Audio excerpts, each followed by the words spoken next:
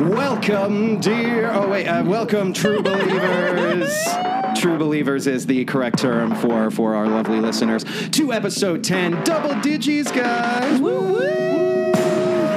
The 10th movie in Jesse and Donald's fantastic, wonderful, marvelous adventure through the MCU. My name is Donald. I am your host/spirit guide through all these movies. And join me, as always, is the Gamora to my Peter Quill, the lovely, the beautiful, the talented Miss Jessie Heaster. Jessie, how you doing? I'm doing great. Fantastic. Jessie, let's this is the 10th movie. We're almost halfway through all the current movies that are there.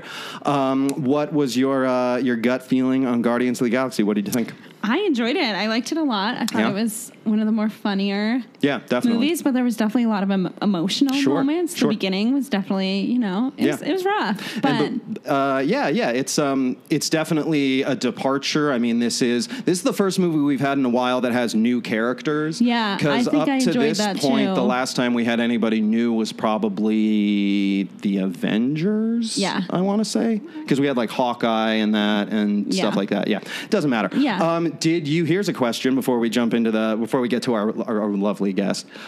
Did you have a favorite Guardian of the Galaxy? Did any one of them rise above the others for you in terms of how much you like them? I gotta love me some Pratt. Pratt, you're a Pratt girl. Gotta have Pratt. Jesse and I are huge Parks and Recreation fans, so we always love to see Chrissy Pratt. He's just like he's a fun character. Yeah. He's funny, but he's also cool. Yeah. Should I say mine or should I wait until my favorite Guardian shows up in the movie? No, I think you should just say it. My favorite is Drax the Destroyer, played by Dave Bautista. I liked him too. He was probably my second favorite. Yeah, he might be my favorite Marvel character, period. I just love everything about that character. I think he's a lot of fun. We'll get to him when we go. But guys, of course, we can't do this alone. We need there's not another. Do you want to be the evil sister?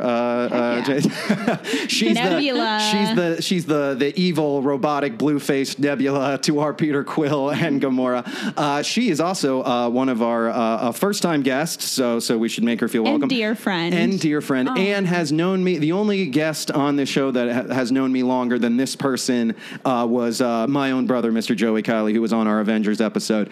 But her name is Miss Jamie Orgil. Yay! Woo-woo! Hi, guys. Jamie, how you doing? I'm good. Fantastic. How are you? Thank you so much for being here, for joining us. Let's get your gut thoughts about Guardians. Had you seen this before we asked you to watch it for this, I'm assuming? Yes. Yeah. Let's start with that, because you are a first-time guest. What's your history with the Marvel movies in general? Have you seen most of them or some of them? Are you a fan? What's your take on it? Oh, I've seen all of them. All of them? I've seen all of them. Oh, wow. Awesome. Yeah. Do you have a favorite Guardian of the Galaxy? I gotta go with Groot. I love him. I love simple. Groot too. All of them are pretty great. My least favorite is probably Gamora, because she has to be like the serious one of the group. Yeah. But I don't dislike her. She's just, if I had to rank them, I'd probably go Drax, Groot, and probably Quill, then Rocket, although I still love Rocket the raccoon, and then Gamora. So yeah, cool. Do you have a favorite hero of the MCU? Is there anyone that sort of rises above the others for you? It's interesting because I feel like in each of the movies, certain ones shine a lot more. Like absolutely. Sometimes I'm a fan of Iron Man. Yeah. Sometimes I'm a Thor ride or die chick. Jesse and I are big Thor fans. Of the original group, I think Thor's probably my favorite. Although again, I like them all. Tony Stark is great. Robert Downey Jr. is awesome. Great. Love me some Iron Man. But Thor, is just kind of the funniest, and I feel like he goes through the most changes through the movies. And Jesse, when we get into the later ones with Thor, you'll see the sort of because he goes from being kind of a jokey character to being more layered, and he kind of has more shit to deal with as the movies go along. So yeah, cool. Definitely. All right, well, Jamie, thank you so much for being here. We love you and cherish you, and we're glad to chat about this movie with you. Gonna hit you guys with some quick facts about the movie. Fact time. This came out in 2014. It was directed by James Gunn, who wasn't really known as like a mainstream director before this. He directed a lot of sort of He's indie. Kirk's brother, right? He is. Jamie, did you ever watch Gilmore Girls? I did. Do you remember the character Kirk, who was kind of the weird guy who lived in the town? And he had like a million different jobs. He always had a different job, and he was skinny and kind of. He was always like the busser boy, or like something. Yeah, he always had sad. kind of. He asked Lorelai out at one point. He did. Lorelai, the main character of Gilmore Girls, for the listeners who don't watch Gilmore Girls. But yeah, anyway, he is the younger brother of the director James Gunn. His name is Sean Gunn, so he is in this movie. Oh, wow. And he actually, fun fact.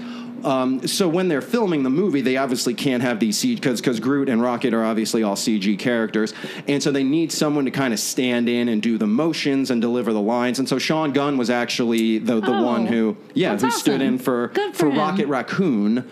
So he kind of on set, he was probably wearing like a green like suit so that they could kind of erase him out of the frame and all that whenever they did the after effect things. Cool. Yeah, James Gunn. You've been saying cool like so many times. Oh, did I? I'm just gonna call it out. Cool. I like it. I'm just so excited for Guardians and to turn 10. It's a big deal. It's a big double digits. That's right. Yeah. So James Gunn, he was best known for kind of an indie director. He directed like kind of indie horror movies. There's one called Slither about a town that gets attacked by like space slugs or some crazy shit like that. And a fun fact about him, he was married, not anymore, but he was at one point married to Jenna Fisher, who was Pam on The Office, if you remember the receptionist on The Office. Yes. They unfortunately got divorced, but it seems like it's amicable. So good for, and both of them are doing fine, guys. Ooh. All right. Let's not cry for a couple of millionaires. Jamie, we play a fun little game here, fun. Which is, I don't know why we do it because I feel like it always kind of kills the momentum of the show. But no, I like it. I think it's fun. What did it cost? What did it make? Ding.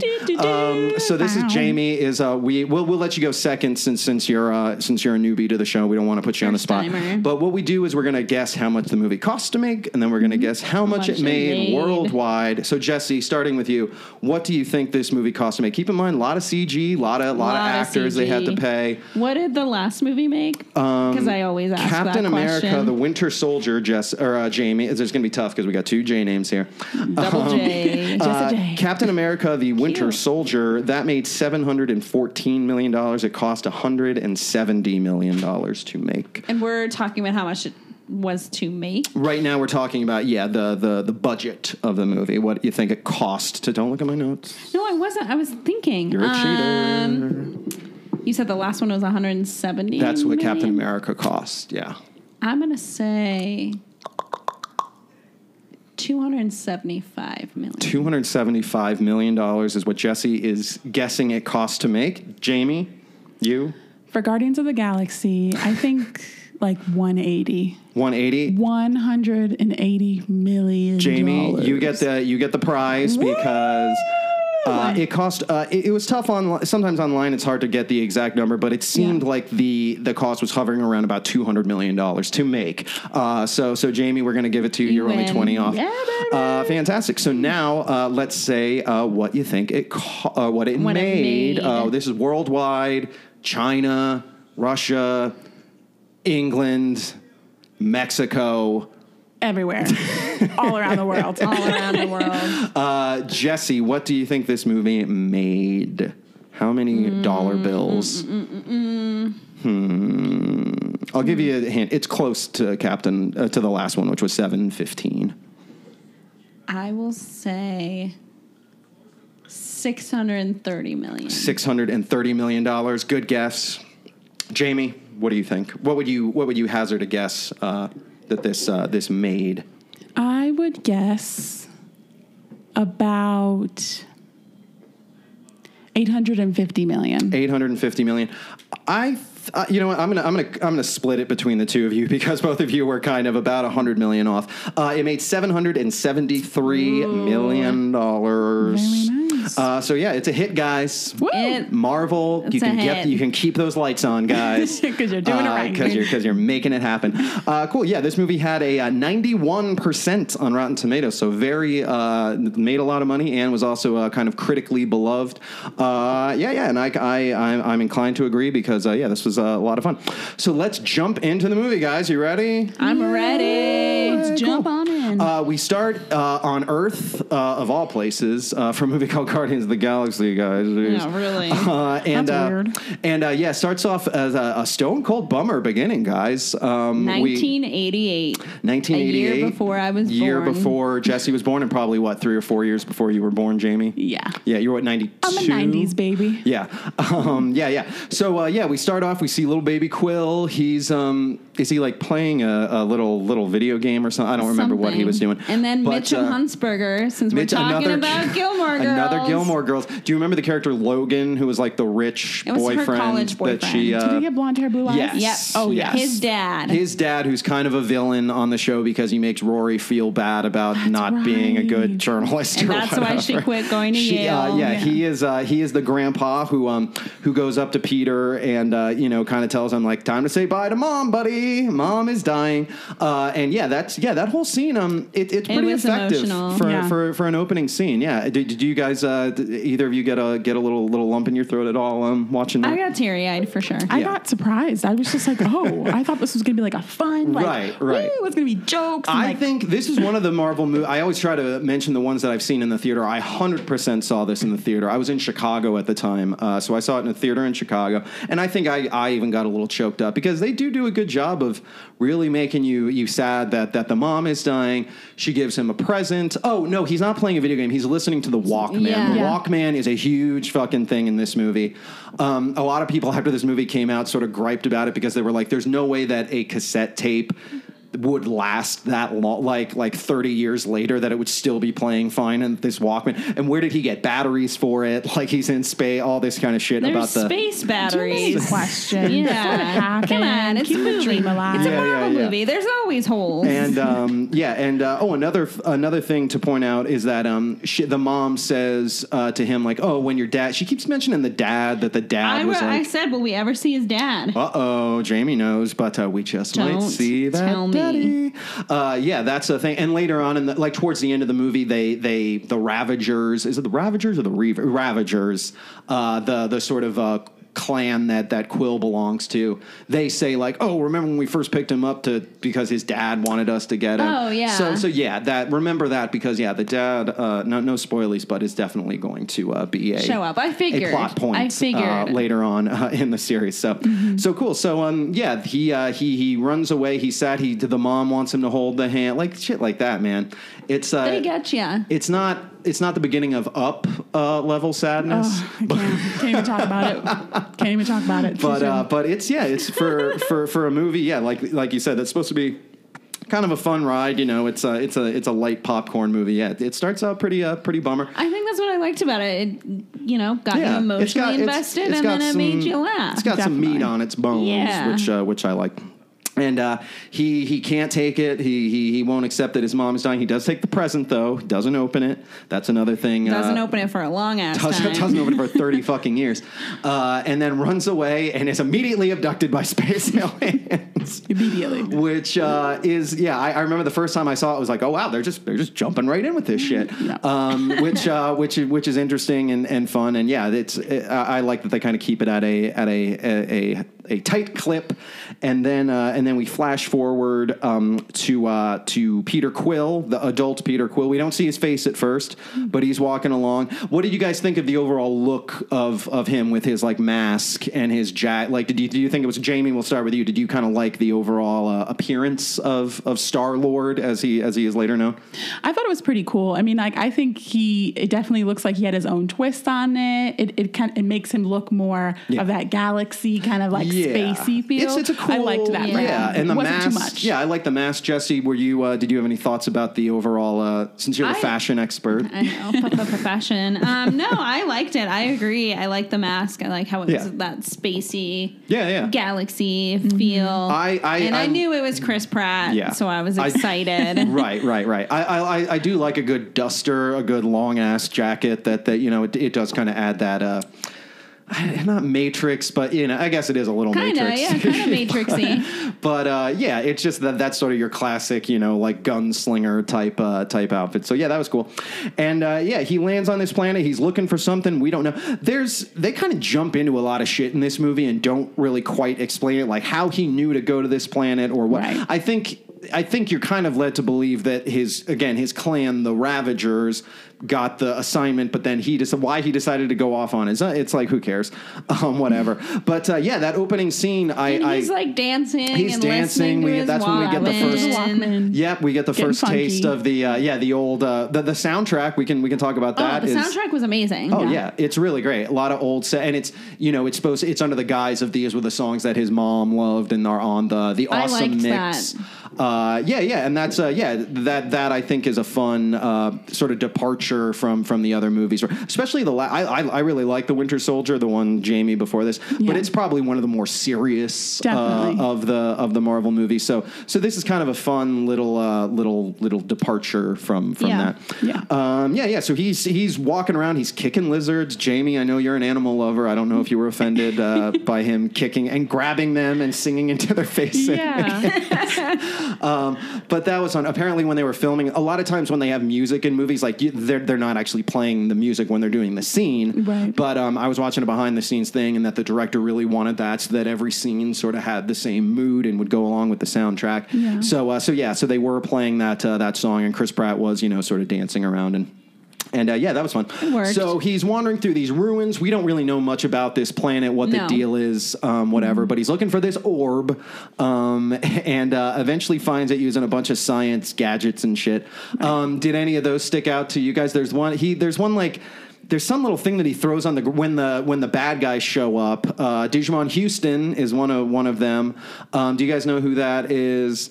He was the guy with like the weird cybernetic things on the side of his head, and he's best known. Did you ever see Blood Diamond with Leonardo DiCaprio? He's in that. He's in Amistad. That was like his first big movie. He's been in a lot of stuff. But he was the guy who asked, like, who are you? And he's like, I'm Star-Lord. And he's like, who the fuck? And he's like, come on, man, I'm Star. Don't you know that? You know who I am. Yeah, that was fun. Chris Pratt through this whole movie, we can talk about just Star-Lord in general. He has this sort of dichotomy where he's kind of an idiot, but then there are certain points where he's kind of a badass. Yeah. And it's like this. He has swag. This constantly, like swag. Swag, but kind of like... It's kind of like his character on Parks and Rec, where he has swag, but not he's still quite as dumb as Andy. No, he's not as dumb as Andy. He's kind of like dorky, but like he does have that swag, which is like... And it's hard to imagine, especially now that he's 4 movies in, because he's in... We won't say what other movies he's in. No spoilers for Jesse. But he's in a bunch of these now, and it's hard to imagine it being somebody else. But let me take you guys through some of the other people that were considered. This is not... There was a long list, but these are just a few. One of them is Lee Pace, who is not necessarily a household name, but he's the guy who actually played Ronan, the bad guy. So he was actually considered for Star-Lord. Oh, wow. I was saying to Jesse, I don't know if this show is probably before your time, Jamie. There was a show called Pushing Daisies. It's good. You should watch it. It's good. It's on Amazon if you're looking for something. Nice. But he was the main character on that. That's where I kind of knew him from. I was surprised. Yeah, because he looks a lot different Donald with all told the fucking... me this 20 minutes ago, and I was like, whoa, I did not realize that was who that was. So he was considered, and they obviously liked him, but not enough to play Star-Lord, but enough to play the bad guy at least. Another spoiler alert, that bad guy might show up in another movie too. I'm not going to say anything. Yeah. So he was considered. Another actor was a British actor named Jim Sturgis, who, again, not super well known, but have either of you seen the Beatles movie Across the Universe? Yes. Do you know what I'm talking about, Jamie? I've heard of the movie, but I don't remember his face right now. Yeah, saw it on my college campus. He was the main sort of love interest guy in that movie, so he was considered. Another British actor, Eddie Redmayne, who is best known now as being in the new Harry Potter, the Fantastic Beast Harry Potter movies. Oh, yes. He's the main guy in that. He's Newt Scaramonger, or whatever the fuck his name is in that movie. Those movies are not great, but I like him. He's a good actor. He was good. Considered. Probably the best known that I think you guys would know would be Joseph Gordon-Levitt. That would have been an interesting choice. I love Joseph Gordon-Levitt. I don't know if he I like him, but I can't necessarily see him doing the more wacky stuff in this movie. I guess. 500 Days of Summer, he was very wacky. That's a good point, Jamie. That's true. There's very the dance dorky. scene. Yeah, I loved him. I fell in love with him in that. That's a great movie. I fell in love with him in 10 Things I Hate About You. Oh, sure. Yeah, he's been around for a long time because he was in Angels in the Outfield. Do you remember that? Yeah, he's been around for fucking 30 years. Yeah, it feels. playing. He's still down to earth. Oh, and still a very he seems like a gentleman. Yeah, he seems very chill. I don't know him, by the way, guys. I wish just no. Just in my dreams only. Just in my dreams. Don't worry. And then the last one that I'll mention is Zachary Levi, who Jesse we talked about in the Thor episode. He was one of Thor's bros. And Jamie, did you watch Marvelous Mrs. Maisel at all? The Amazon comedy show. You should, because it's amazing. I've heard about it. Really I've good. seen it, but marvelous. I've never watched it. It's good. He had a sort of guest role on that in the last season. He was the boyfriend on the last season. Yes, yeah. He's the guy who that she kind of dates briefly while her family is on vacation. While they're in the Catskills. Yes. So he was considered. So all those people and Chris Pratt, the Pratt rises to the top, guys. The winner does. He was great. Winner, chicken dinner. Yeah, you know it. So he finds the orb. Who cares why he's there or what the? Well, let's just keep going. The bad guys come, and then there's a whole fun. Jamie, when we go over the action sequences, we kind of brush by them because it's hard to really zero in on any one thing. That he's got the rocket boots. He's using all kinds of shit. I thought the rocket boots are cool. Yeah, it had a fun kind of Indiana Jones-esque, adventurer escaping, and he gets on his spaceship, the Milano, which was cool. Did you guys like his spaceship? I liked his spaceship. I thought it was really cool. Yeah. It wasn't super fancy, which I really liked. Yeah. There's a thing in science fiction where Star Wars kind of started it, where they call like a lived-in world, where it's kind of there's some grime to it and some dust, and it looks like people actually live here. Whereas science fiction, in the 50s and 60s was all super clean and everything was slick. Yes. Whereas this was more hey, people actually live here, and apparently the James Gunn also wrote this movie, the director, and so he put a lot of time and energy into making the world believable and all that, and I think he did a good job. I think the sort of production design, the art design, he made us a true believer. Definitely. Hell yeah. Anyway, moving on. So he escapes on a ship. We find out that this is where we find out that he's a bit of a cad, guys, bit of a ladies' man, because while he's having this dramatic escape, this pink chick sticks her head out of the bedroom area or whatever, and it's what's going on? And he's I just forgot you were here because I'm Star-Lord and I bang anything that moves. But he's not like Thor, where girls just get fall weak and drown. That's something that we've noticed, Jamie, rewatching the Thor movies, is that every woman who comes into contact with Thor, even his mom in the Dark World, is just I mean, he's dreamy. I get it. Yeah. Cool. So now he's got the orb. That's sort of the big plot point of this. We find out that the bad guys are working for this guy Ronan, the Accuser, who we'll get to in a short bit. Let me see where I am. Blah, blah, blah. So then he's escaping, and that's when we first meet Yondu, who was the blue guy, who was the leader of the Ravagers. And that's where we kind of get an inkling. Okay, so he was clearly part of this group, and now he's escaping, and they're all pissed off at him. So now we find out that not only are the bad guys chasing him, but also his ex-family, all these Ravagers. I don't know why. I think in the movie Serenity, which was based on the TV show Firefly. The bad guys were called Reavers, and that's why I want to keep calling them Reavers. Both of you are looking at me like I'm a crazy person, so I'm going to shut up. Because we have no idea what you're talking about. Yeah. But that's also that's also where we first meet sort of the rest of the Ravager crew, and that's where we meet Kirk. I should have written down what his character's name is. He had like a little mohawk. He's got a mohawk, and he's and all of them kind of are different. You know, it's not like they're all one species of alien or whatever. They're all they're a ragtag group of I guess it's supposed to be kind of like pirates, like essentially. Thugs. That's what I was thinking. Some kind of like thug group. Pirates. Right. And Jamie, I'm assuming that you've seen the Volume 2 of Guardians of the Galaxy, where I feel like they get a little bit more into that culture, because there are other Ravager groups. We'll just call them Reavers for now. Just the R guys. Cross giants. Oh, right, yeah. There were the Frost giants, Jamie, and Thor. In the first Thor movie, and Jesse thought they were the Cross giants. And that's what I thought they said, so we were like, we made a joke that they're the Cross giants. Fun joke, yeah. Now this is, and you know, there's a lot of kind of like quick 1-minute scenes where we find out all this different stuff. And this is also where we meet Ronan. He's on this giant. Did you like the design of the evil? I just kept calling it the evil spaceship, even though I think it's called the Dark Aster. But I thought it was cool how it has like it kind of like twists and kind of does all that cool kind of shit. Yeah, I liked that. But you could tell it was a villainous ship. Exactly. Yeah, it just looked evil. You wouldn't get it confused. No. Right. You're not going to see missionaries going around on the Dark Aster. Sure.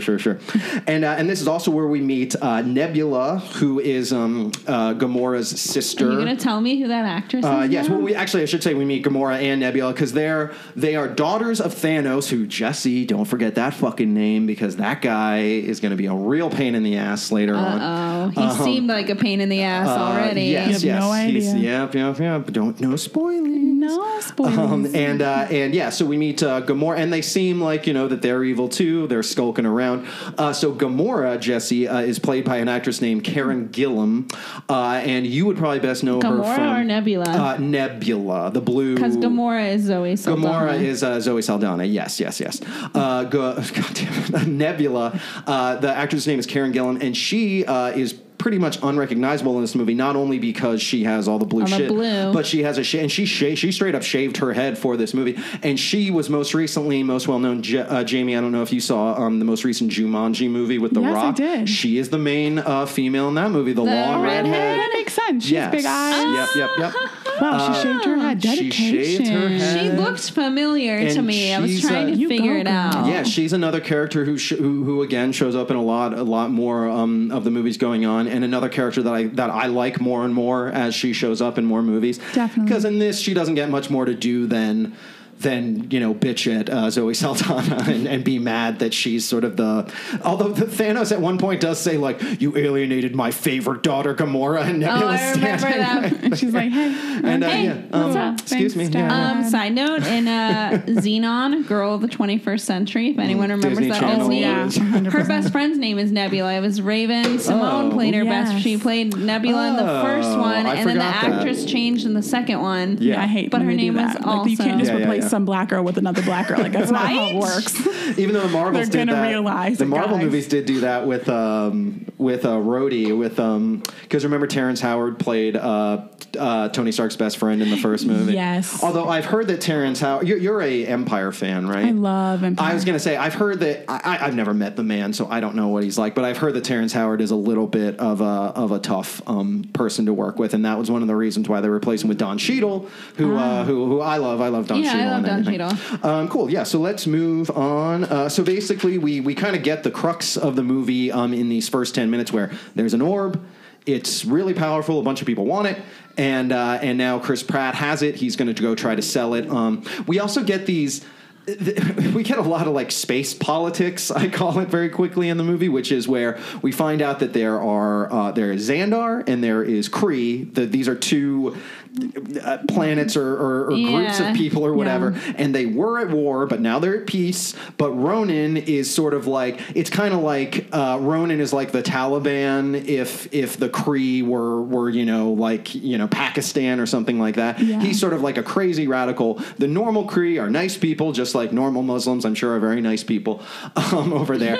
But there are some who are like, he's like the Osama bin Laden. He's like space bin Laden, guys. And you know what? One bin Laden's bad enough, but one in space is even worse. Fuck that. So yeah, that's the crux that we can get from that. And then we find out that Quill now has a price on his head because the Ravagers said, "Hey, put out a bounty on him." So that's when we meet for the first time our good buddies Rocket and Groot on Xandar. Because we both said that we like them. Love both those characters. I think Bradley Cooper is of course the voice of Rocket. Think he does a good job. Rocket's kind of an interesting. He's kind of like the dick of the group because especially like there's the part towards the middle of the movie where they think Gamora's dead because her ship blew up and she's floating out in space, and Rocket's just like, there's nothing we can do. Let's just go. And he turns his little ship around. Just like after like 2 minutes, and it's just like, okay, well, who gives a shit? He's kind of the jaded one. I was just gonna say he's jaded. It feels like he's been left too many times. He doesn't have friends, real friends. He doesn't trust a lot of people. He doesn't trust people. And you do kind of feel like there's the part where when they first go to the prison, which we'll get to in a minute, where they're putting on like their prison clothes, and you see that he's got all these plugs and shit in his back, and he's all dripping wet because they spray him down with goo to like, I don't know. Yeah. To like sanitize. I don't know. Yeah, exactly.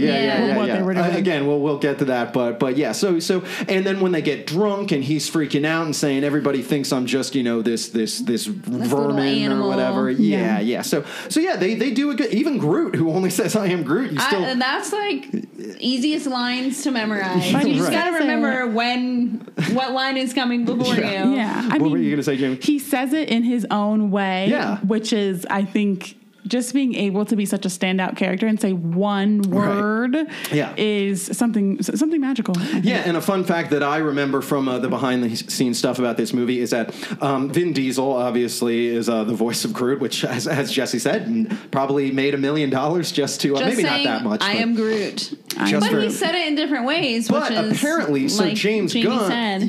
James Gunn, the writer-director, he wrote out what Groot would be saying... in those parts. So like when there's one part where he says I am Groot and Rocket's like, I know they're the only friends we have. Yeah. So James Gunn would have written out that Groot, although he says I am Groot, what he's trying to convey is like, we can't abandon our friends or whatever. And then Vin Diesel would, translate that into sort of the tone that he said I am Groot in, which I think you would get from his performance. I loved the fact that they were able to communicate because they're both like he's an animal, he's a tree, sort of, and like a root, or and it's amazing. Yeah, one thing I wish that they got because and this isn't a huge spoiler, Jesse, but they never really explain how those two people met each other, or what their sort of history is. I was wondering. I think that would be fun. Yeah, maybe sometimes they do like comic books, or they do like little short like film type things to sort of flesh out characters. I don't know if they've done anything with that with those two, but I mean, it's adorable. They are kind of like this. It reminded me of like a cartoon dog and a cartoon cat, where the cat is the smart one, but the dog is like big and strong and like the muscle of it. Exactly. So yeah, it's those two characters are great, a lot of fun. We meet them as they're looking for Peter Quill on Xandar. Xandar looked like Jamie. We are both from Orlando, Florida, originally, so it looked like Tomorrowland at Disney to me, because it really, or like a mall, or like a nice mall where it's like. I'm sure that they only had like that one set, you know what I mean? Mm-hmm. And so they had to make the most with what they had. Or just like a futuristic city. Like, I mean, like, remember the movie Her, where it like showed LA in the future, where it was like you could take the metro all the way to Santa Monica. That was like mind blowing. Like at that time, you had to take a car to get, there's just like That's what it made me think of in her, how it was just like so futuristic where you didn't need to like drive in traffic. Sure. Actually get where you wanted by metro. And so Xandar we see is populated with a bunch of all the aliens in this movie. The only thing that differentiates aliens from human beings is that they are a different color. There are pink people, there are green people, there are yellow people, there are blue people, but none of them have like extra arms or like shit. There's the one guy who runs like the pawn shop or whatever who's got like weird eyebrows and shit, but other than that, they're mostly just human-shaped people that are just, which is fine. I mean, you don't have to get crazy with that kind of stuff. Anyway, so Chris Pratt's trying to sell it. He can't sell it. Everyone's afraid because they know that Ronan, the scary guy, is after it. And this is where all the characters kind of converge because he meets up with Gamora. She tries to steal the orb. They have a little tussle. They have a little twisty fight where I feel like she's a little bit like Black Widow. She's twisty. She definitely. All like the female assassin characters in these movies, it feels like always have like this crazy like kung fu shit where they're I called it twisty fighting, Jamie. Yeah. Especially with Black Widow and the other, because she's always like she'll like put a guy in a headlock and then twist her legs like around his front and then do a flip and he'll fucking flop. Yeah, like, Gamora was doing the same thing where I was like, dang girl. Yeah, so they have that, and it's kind of, and that's it's not a huge action sequence, but she like there's one part where I think she gets the orb, she's trying to run away, and doesn't he throw like some kind of rope thing that like wraps around her legs, and then all kinds of shit is going. Oh, we missed the Stan Lee cameo. I was by just the way. Gonna say that we have to mention the Stan Lee cameo and everything. I know, R.I.P. the man himself. Oh my God. He's just one of when Rocket and Groot are looking for Peter, and they've got some kind of like binocular things or whatever. They see him just standing there talking, and they're like, to some, "Where's your wife?" Because he's like talking to some lady. Yeah, he's clearly trying to step out on his wife. So and then Peter gets zapped by Groot and Rocket. They shoot him with some kind of space gun or whatever the fuck. Yeah. And we don't have to get into it. Basically, all that happens in this is that they all get arrested. Gamora, Peter, Groot, and Rocket, all four of them get arrested by space cops or whatever. They're like floaty like drone things or whatever, and they get sent off to the Kiln, which is this crazy space prison, which was fun. I mean, I liked it. We already talked about how they kind of get processed, and they have a very tasteful ab shot. Did you ladies like the Chris Pratt shirtless? Yes, I did. He's worked really hard, I just want to appreciate it. I did. No, I did too. Andy Dwyer, no more. Well, because it's fun because on Parks and Recreation, which was he was filming this while Parks and in fact, they make a joke about it in Parks and Recreation because I think they filmed this over a summer when like the show was taking a break, and Andy was always kind of known as being like not like fat, but like schlubby, he had a little out tummy. of shape, not bad. And it was literally like between season like 5 and 6 or something like that. Like all of a sudden he's super like svelte, and it's actually Adam Scott who makes a joke where he's like, "Wow, you lost a lot of weight, man," and then Andy says like, "Oh yeah, I stopped drinking beer," and he's like, and then Adam Scott is like, "How much beer were you drinking?" Oh, I remember that. So yeah, that's we can watch. Jesse and I often fall asleep to Parks and Recreation. That's sort of our sleepy time show. Sure.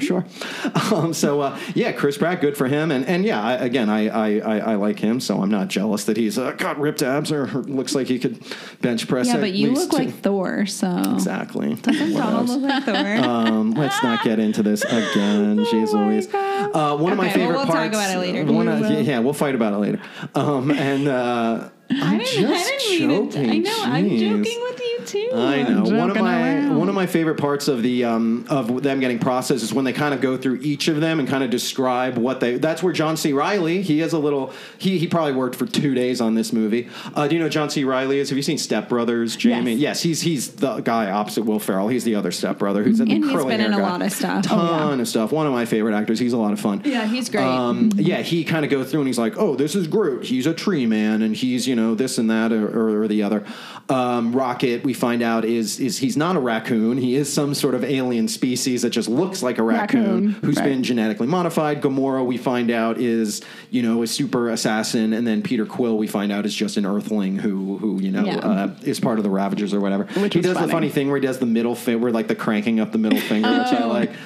We were gonna watch this. We were gonna watch this on like TNT or what? You know how you can get the on demand. But I was like, if we watch that, we're not gonna. I think they say shit like twice in this movie, and the middle finger part is not in it, and that's probably the only thing, because otherwise this movie could be PG. Yeah. There's not a lot of blood, there's not a lot of sex or anything like that, so it's there's a lot of like adult jokes, but like so does SpongeBob SquarePants. So totally, you're right. Oh, another big actor in this movie that again probably worked for less than a week is Glenn Close. She was like the older lady, the white-haired lady who sort of runs the Xandar. The Nova Corps was what they were called. She's cool. I like her. She's been in some good stuff. She's great. So they go into the kiln. They get the orange juice shower is what I called it, because it looks like they're spraying them with like Gatorade or something. Like, exactly. Yeah, totally. Water sucks. It really sucks. So then they get put in the prison. This is a very loose prison, guys. Doesn't seem to be a lot of order to what they're doing or where they're staying. Yeah. Because Gamora has her own cell, but then later on we see that Chris Pratt is just sleeping like in a room with like 50 other people who are like spooning him. Like it's super weird. Definitely. That was kind of funny. Jail orgy. But I also wonder if they knew who she was. They probably knew that she was Thanos' daughter. Oh, right. And so she's like, well, I remember when they got in there, everyone was like yelling at her and like trying to get at her and like saying stuff. Saying, we're going to kill you, Gamora, because Thanos and Ronan are big evil space people, guys. And killed a lot of and Rocket even says like, a lot of these people's a lot of these people. I'm trying to do a Rocket voice, like it's kind of New Yorky. It's Bradley Cooper before a star is born. And so Chris Pratt, why does he save her? I think he's just he knows. Oh, because she knows the person that they can sell the orb to. That's why he wants to save her. Right, because this guys is where we get my favorite character. Drax the Destroyer shows up. Yes. Now that we're talking about Drax, I remember before we started doing this, Jamie, I was kind of taking Jesse through some of the characters, and I was explaining to Jesse how how Drax takes everything literally, and how that's one of my favorite things about him.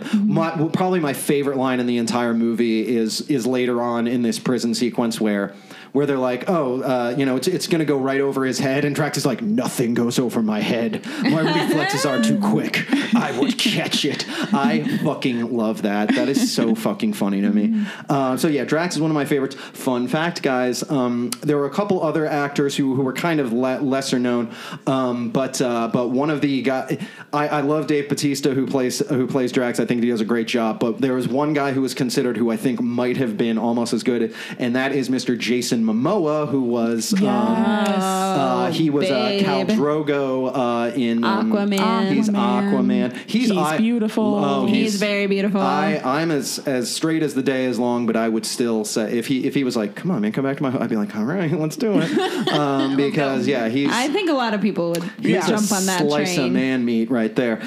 So Jason Momoa, he's really fun. I saw Aquaman and I thought he was really funny in that. He's good in pretty much everything. So I wouldn't. It's hard to imagine somebody else playing him, but if there was one other muscular actor out there who I think could pull it off, he probably could have. So that's that was cool. This is when we first meet Drax. He's going to kill Neb. He's going to kill. God damn it! He's going to kill Gamora. Gamora. God, these fucking names. Gamora. And then as we said, Quill kind of talks him out of it because they're going to sell the orb, and Drax just wants to kill Ronan, so he's going to tag along because he knows that Ronan's going to be after the orb. That is another one of my favorite lines. Is he's going to slit Gamora's that he does the throat slit thing. Yes. That's when we first find out about him not. That was a fun bit. He's just a fun weird character. And he also was emotional because he lost his wife, he lost his daughter, and that is like a really sad story. That's what's pushing him through the whole thing. He wants to avenge. Whoa. And seriously. And then that has another one of most of my favorite lines in this movie are from Drax, because that's when he, like, one of the other prisoners was going to kill Gamora and he had a knife, and then Drax takes a knife and he's like, I like this knife, I'm keeping it. And the guy was like, that's my favorite knife. I don't know why. That was funny. I laughed at that part seeing too. That in the theater and busting a gut laughing at that shit. Yeah. So everybody's teaming up now. Now all the Guardians are together, even though they're not the Guardians yet, and they decide, hey, we actually before they escape, we have a short scene. This is where we see Thanos, not for the first time. We actually see Thanos for the first time in a mid-credit scene. I think is after the Avengers. Yeah. He doesn't say anything because I don't think they had an actor to voice him yet. But he does kind of. You just see somebody talking to him and him turning around, and you kind of are like, oh shit, we know. Comic book fans knew who that was. But this is the first movie where. Not. I was gonna say this is the first movie in the MCU where he is a character. He has lines. He's voiced by Josh Brolin. Jesse, do you know who that is? God, he's in a ton of stuff, but I'm trying to think of what you would know him from off the top of my head. I'll look him up later. He's I was gonna say, did you see No Country for Old Men?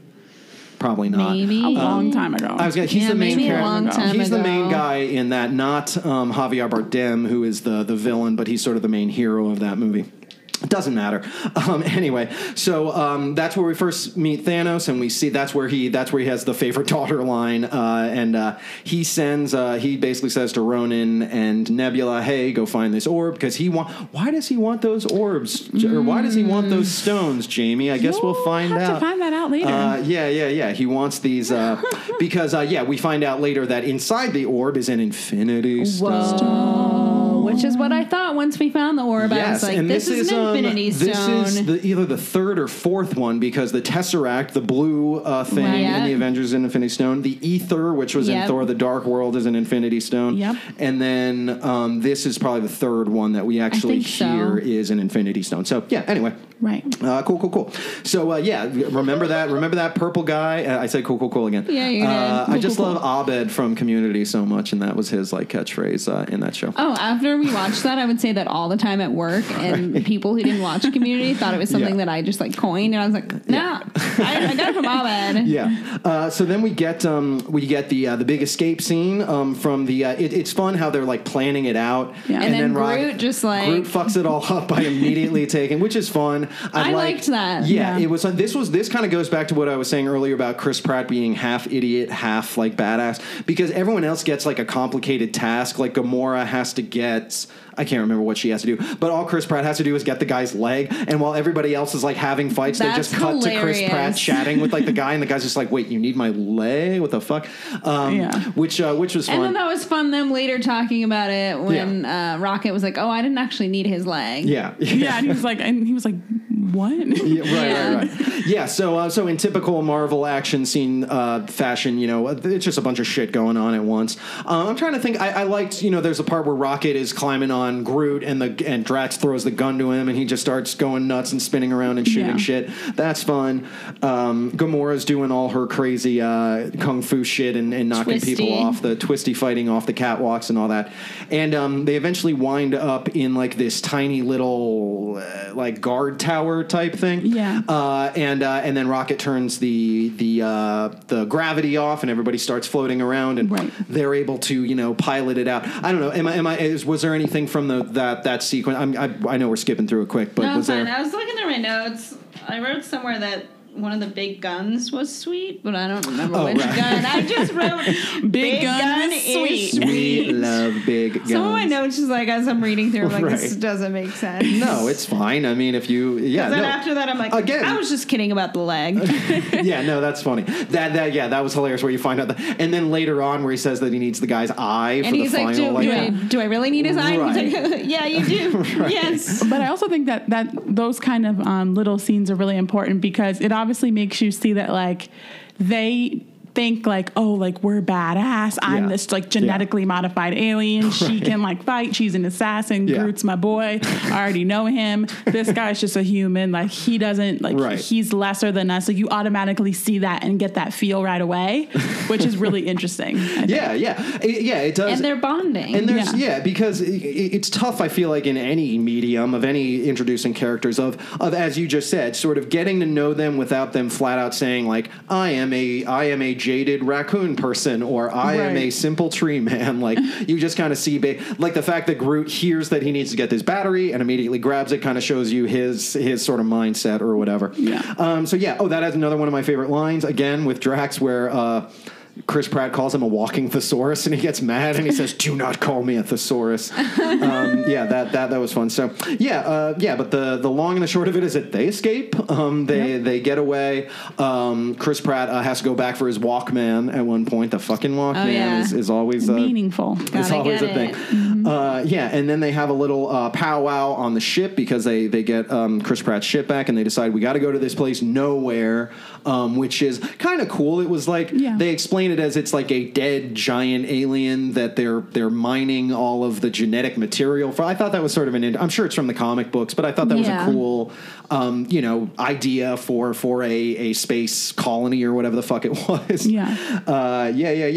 And this is let me see where we are. We kind of jump back and forth from a bunch of different characters at this point, but so Ronan finds out that everyone's kind of on their tail.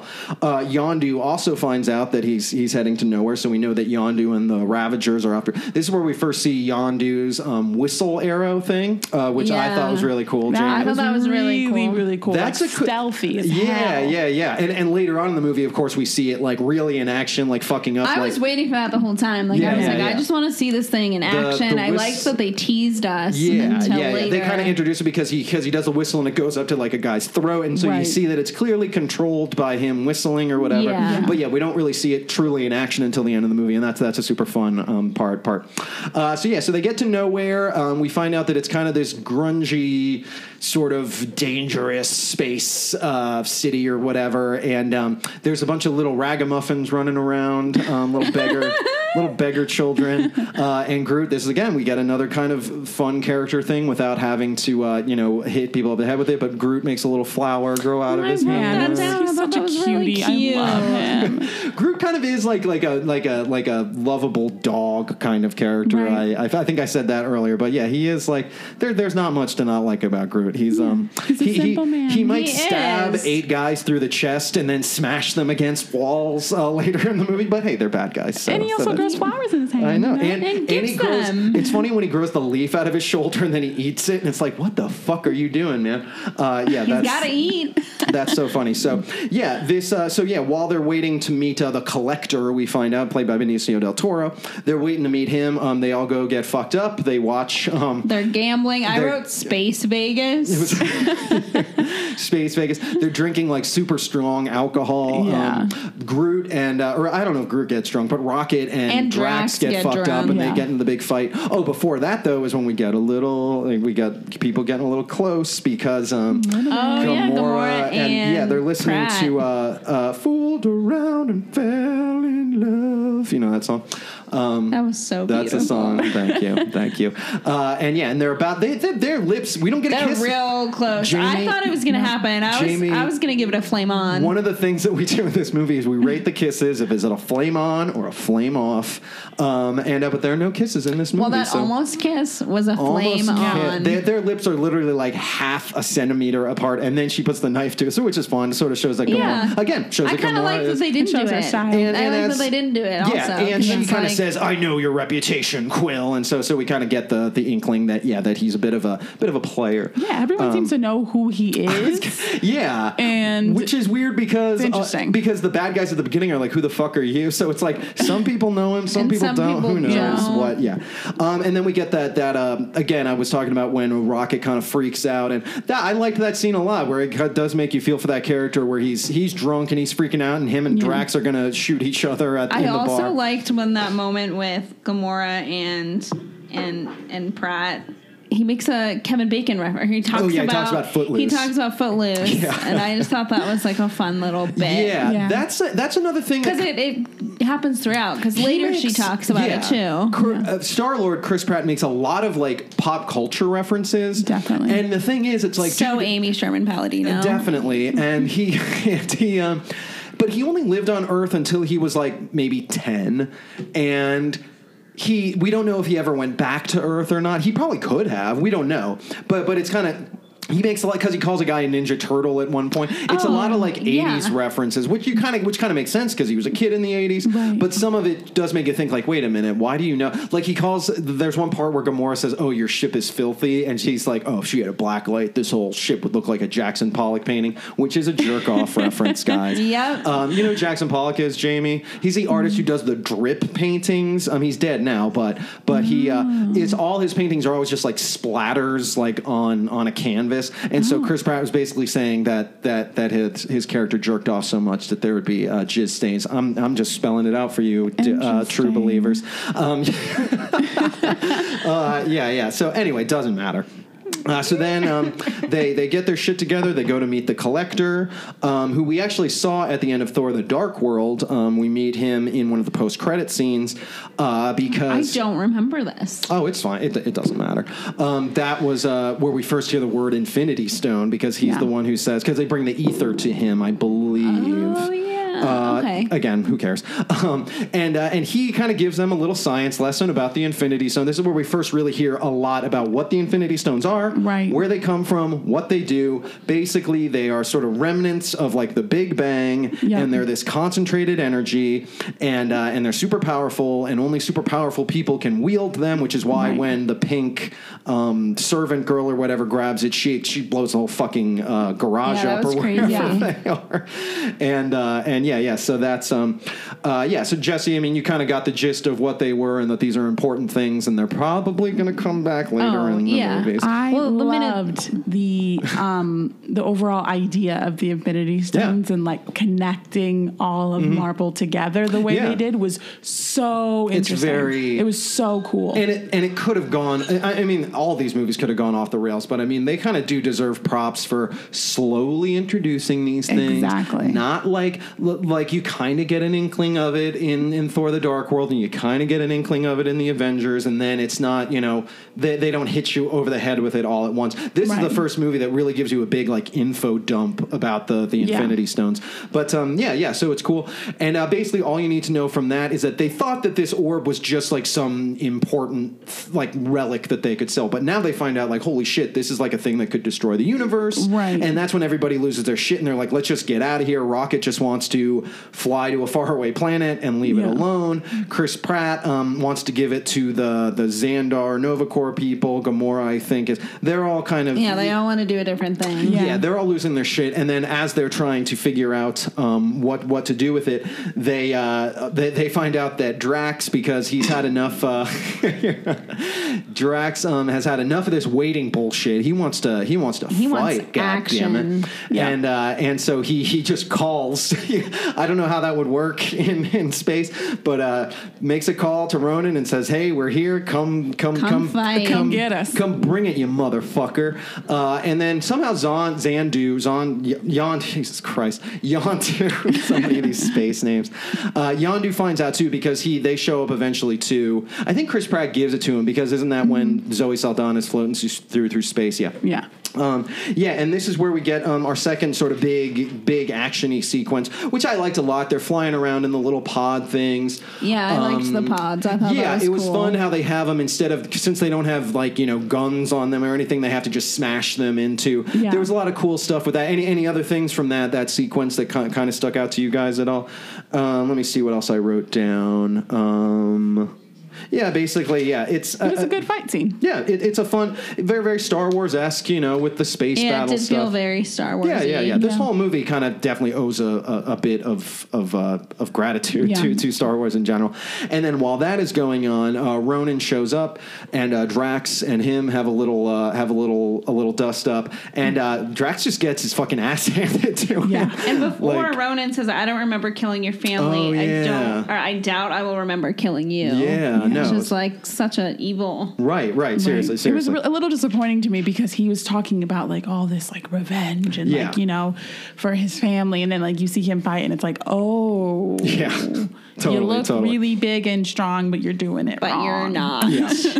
Yeah. Yeah. And then, Nebula and Gamora kind of have a little sister fight. Not a face-to-face standoff, but she's chasing her in the. Oh, another cool thing is at one point Quill he like rips the pod things have like arms attached to them, and he rips the top off one of the bad guy spaceships and throws like the evil guy out, and then reaches the robot arms to like control the ship from another. Like I thought that was cool. Yeah, that was cool. That was a fun fun sequence. But we were talking about so Nebula and Gamora are having a little dog fight or whatever in their pods, and Nebula straight up blows her up and sees her floating in space, and she's just like, good, fuck you. A lot of sibling issues in the Marvel movies. There's a lot of sibling issues. Because Thor and Loki, brothers, they're always at each other's throats. Those are there any other siblings that I can think of off the top of my head?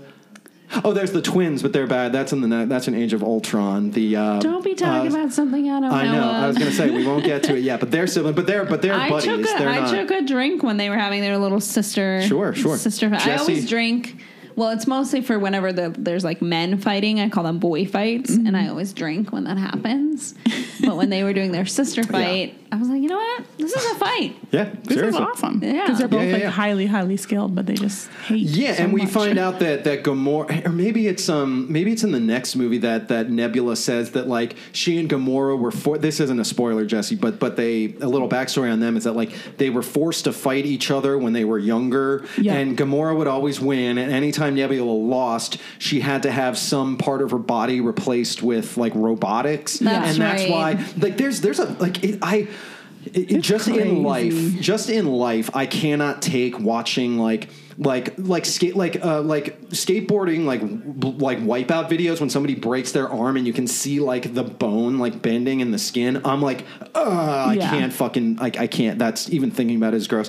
And there's a lot of that with Nebula. Like there's one part where like her jaw gets knocked out of place and she just kind of like pops it back in, and then her arm like straightens out with all. I was just like, ugh. It's crazy, but it also makes you think about like, damn, like getting your body parts removed, which so you can kind of understand like where her anger is coming your from. Sister, and I'm like, of course, she put you through so much pain. Yeah. And I think I don't want to spoil anything for the next movie, but that comes up. They do have a little sister spat over that because Nebula obviously survives even though she kind of escapes at the end of the movie. Anyway, moving on. So her pod blows up, and then Chris Pratt. I was talking about how Rocket's just like, she's dead, forget her, we're out of here. Jaded. And then definitely. And then Chris Pratt leaves his space pod. He gives her his mask, spacey helmet.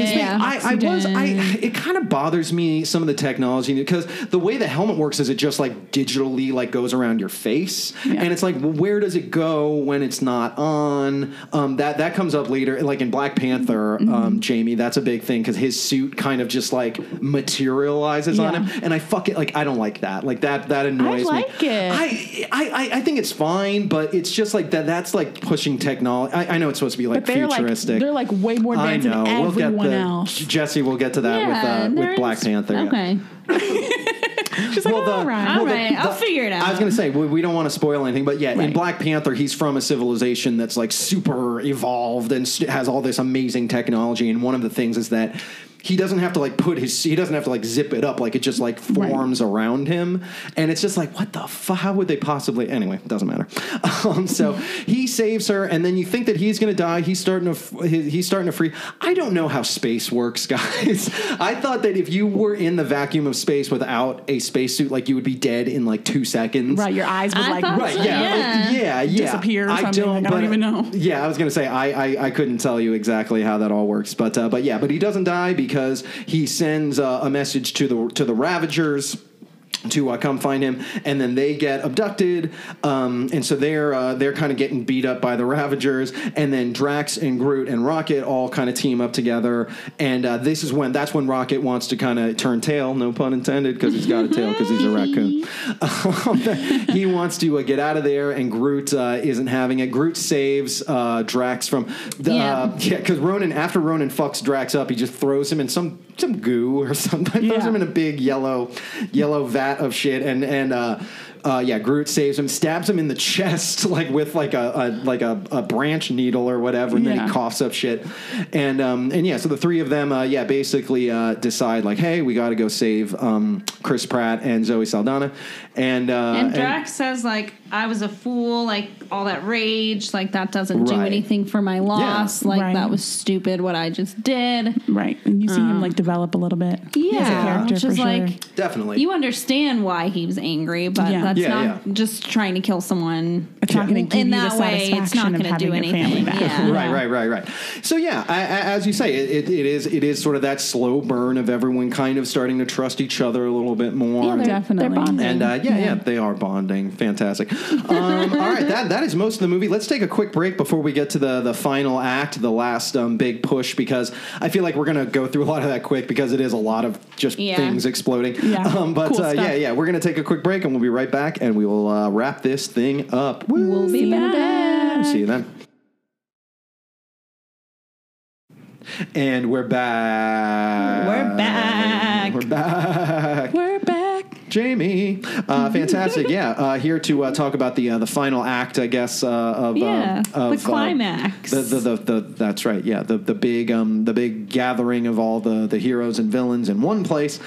So when we last left you, Quill and Gamora were taken by the Ravagers, but they kind of strike a deal with them pretty quickly. Yeah. Basically to that they'll give Yondu the orb because that's all he wants, because the orb is worth a lot of money, worth $1 billion credits. Whatever that means. Like how much is a credit? Right. I want to know what the exchange rate to like an American dollar to a credit. I wanted to know that too. We'll just assume that it's 1 for 1 because But selling something for $1 billion did seem kind of, or $4 billion or whatever. I was like, does that just go in your bank account? I feel like the bank would explode if I got a $4 billion check. Right, exactly. So anyway, and then so everything's going good, but then Drax and the boys, I'll just call them the boys, show up, and they've got some giant gun thing that comes along later because they try to kill Ronan with this gun thing that they make, and then they have to kind of everybody has to calm down.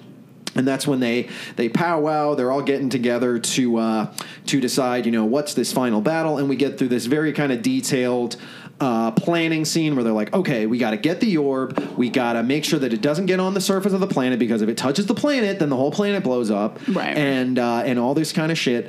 And then that's also when we see we cut back to Ronan's sort of scary control room or wherever Ronan is, and he grabs the stone, and that's when he basically tells Thanos to go fuck himself, that he's going to be doing it as he's going to keep it for himself because he was supposed to be getting it for Thanos, but then he finds out that how powerful it is, right? Yep. And decides that he's going to keep it for himself. He wants that power. And he for some reason is a being power. Again, it's kind of vague, like what makes someone powerful enough to hold one of these stones, right. Because as we said earlier, the maid girl or whatever, who was kind of a slave of the Collector, which is I think why she says, "I will not be your slave." Actually, when she grabs it and it explodes her, she obviously wasn't powerful enough. But I guess Ronan is from some race of people that are more powerful or whatever. Who gives a shit? And he puts it in his. He has like this giant like hammer time. He has a giant hammer thing that he puts the stone in,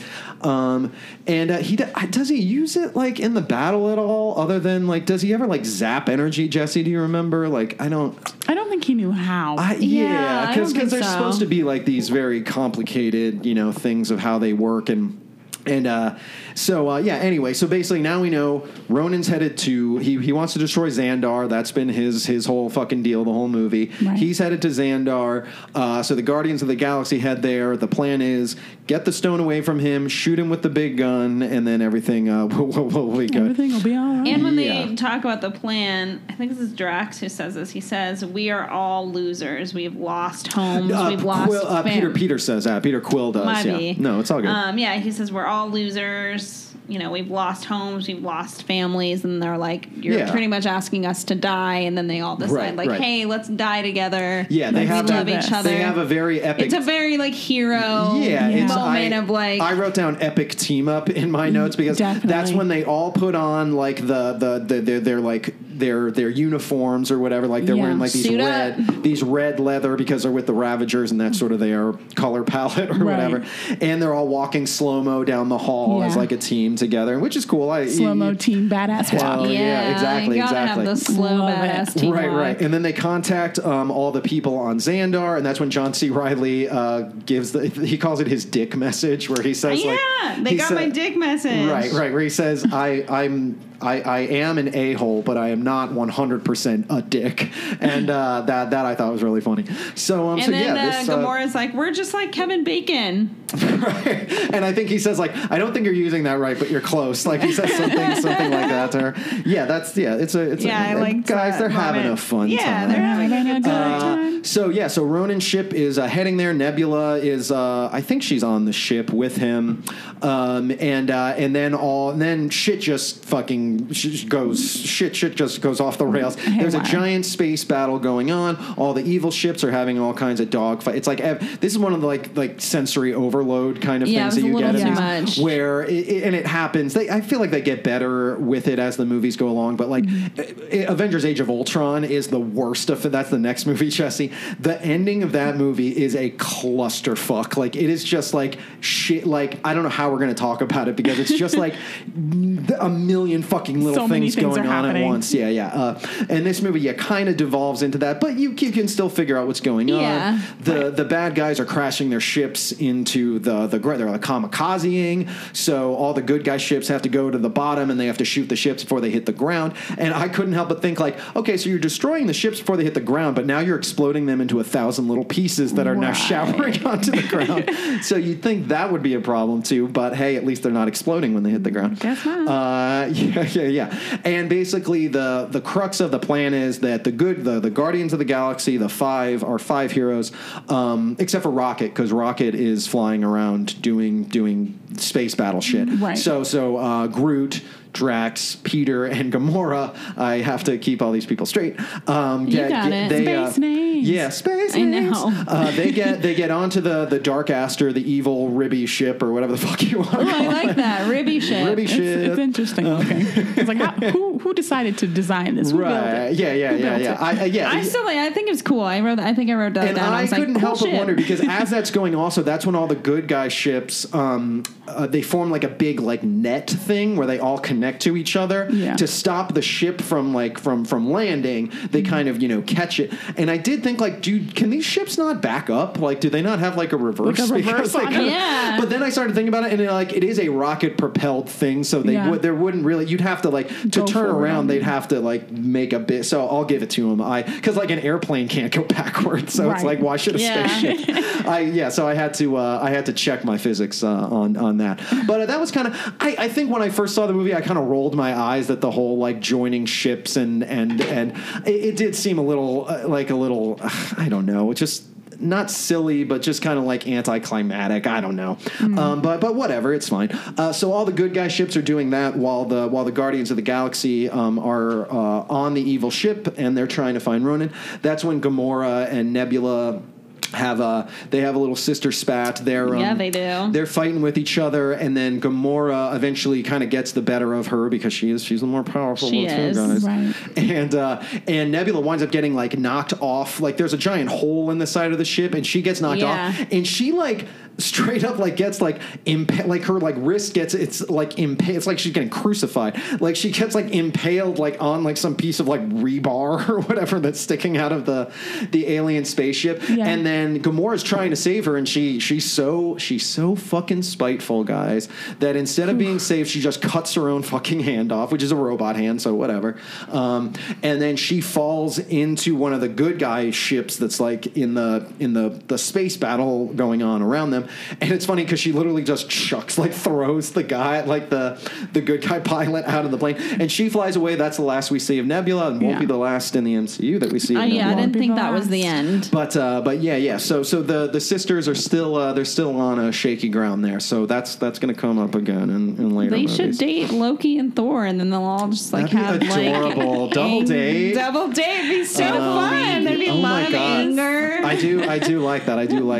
Another funny part is when they first are. So they get on the ship. They're looking for Ronan because they got to find him and kill him because he's a bad guy. And Groot sort of has like a bonding moment, Jesse, your favorite, where he kind of like they're like, I've learned to trust you all and you are my friends. And he calls Groot a dumb tree. He's like, he's like, this dumb tree is my friend. This dumb tree is my friend. And then he calls Gamora. He said, this green whore. This green whore. It just was writing that. Yeah, is my friend. And that's kind of sweet, even though it's in Drax's. I did say to you, they're bonding. They are bonding. That's Jesse's favorite. It's like his way. And I think because it was him. Yeah. That like no one was like, offended because he's such a simple guy. Well, she does like when he calls her a green horse, she does be like, you need to stop, man. Like she says something like that to him. And So then they get that. That was before the Nebula Gamora bite. It was a bite of a fight. And then, so while the girls are having their little battle, the boys, Peter, Drax, and Groot, they're in some like engine room. There's a whole bunch of like gears and shit spinning around or whatever, and not much to say about that other than they all kind of get their hero moment. That's when again, this goes back, as I was saying, Chris Pratt being like half idiot, half badass. This is the badass Chris Pratt because he's got the guns. He's got like guns that shoot, like electrify people, and he like will punch a guy with the gun and shoot it at the same time. Kind of very John Wicky. This is before John Wick. But yeah. He's so that's sort of showing that he can kind of hold his own. He's not just a moron. Like a dumb human. Like right. he's experienced in this thing we call space. And sexy. Yeah, you know it. And that's what a combo. And I was going to say that was when we have Groot's pretty violent moment where there's like a whole group of guys are running into the engine room and they're like in a line and Groot just because we find out I thought that was awesome. I loved that. I was like, hell cool. Yeah, tree. Yeah.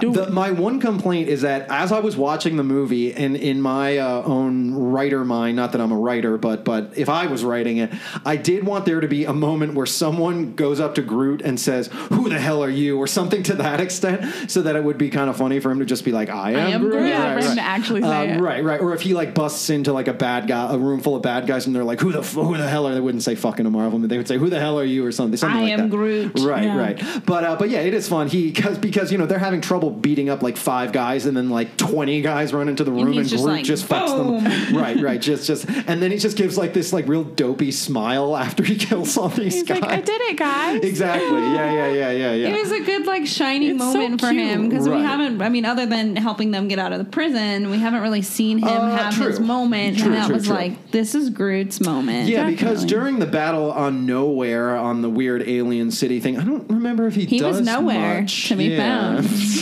Good Zing. One. Nailed it. That wasn't my best. It still worked though.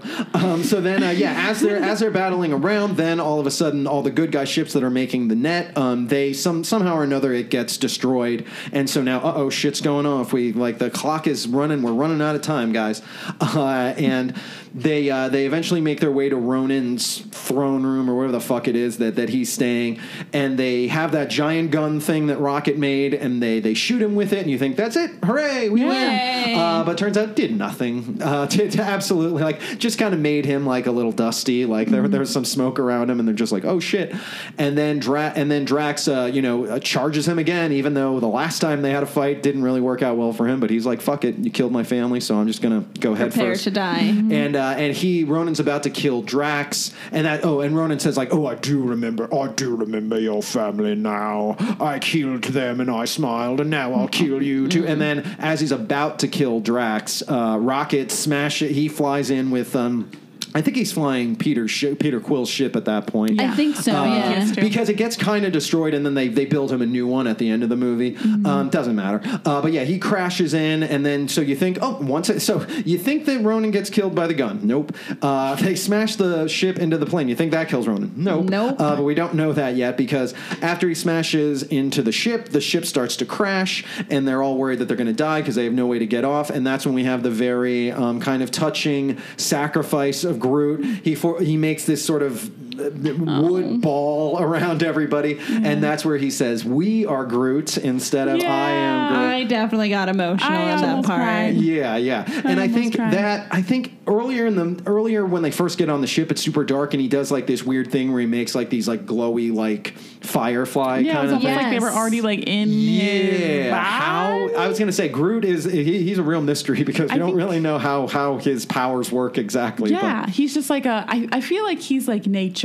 Yeah. In like a character. Yeah. I can make leaves grow because of the tree, but you can also like make fireflies. Yeah, and we find, and earlier in the movie, like when we first meet him, like Gamora straight up cuts one of his arms off, and then he's like complaining to Rocket about it, and Rocket's like, "Oh, grow back, you baby!" Like he's just like, which is So Groot is kind of. I don't know. When I first saw the movie, I don't know if I was convinced that he was truly, because in these Marvel movies, nobody's ever really dead. It's like anybody who dies can and probably will come back. Yeah, Coulson doesn't come back. Right? Coulson comes back on the TV show, though. Yeah, but we're not going to watch the TV show. Maybe if this blows up, people might demand more. I mean, we might have to fucking go to the whole TV show. We may give you Coulson. Yeah, we may. All right. Well, because you remember Coulson.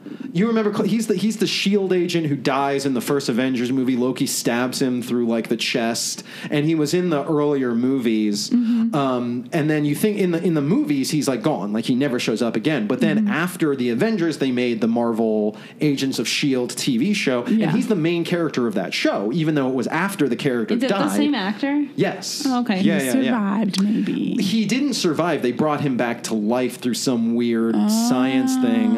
It doesn't matter. But basically, like Jon Snow. I was going to say, it's tough to, anytime a character dies in one of these movies, it's tough to, it's like you're sad, but you're also like, this motherfucker it's might Marvel. Not be dead, right? It's Marvel. It's he's not dead. They might have a clone of him, or they'll bring that character back from some other dimension or something. So it's like, you take it with a grain of salt. I mean, in the most recent Avengers movies, there's quite a lot of death, and you don't really take, you kind of just like, I get it. They'll be back. But they're geniuses, because when they do that and someone actually dies, like the whole theater's like crying. Oh yeah, because it's still very emotional. Just no spoilers for Jesse, but there's some emotional mortality going on later on in the movies. So anyway, the ship is crashing. Groot saves them all. Rocket has a very emotional kind of pleading with him because it's his best friend and he doesn't want him to die.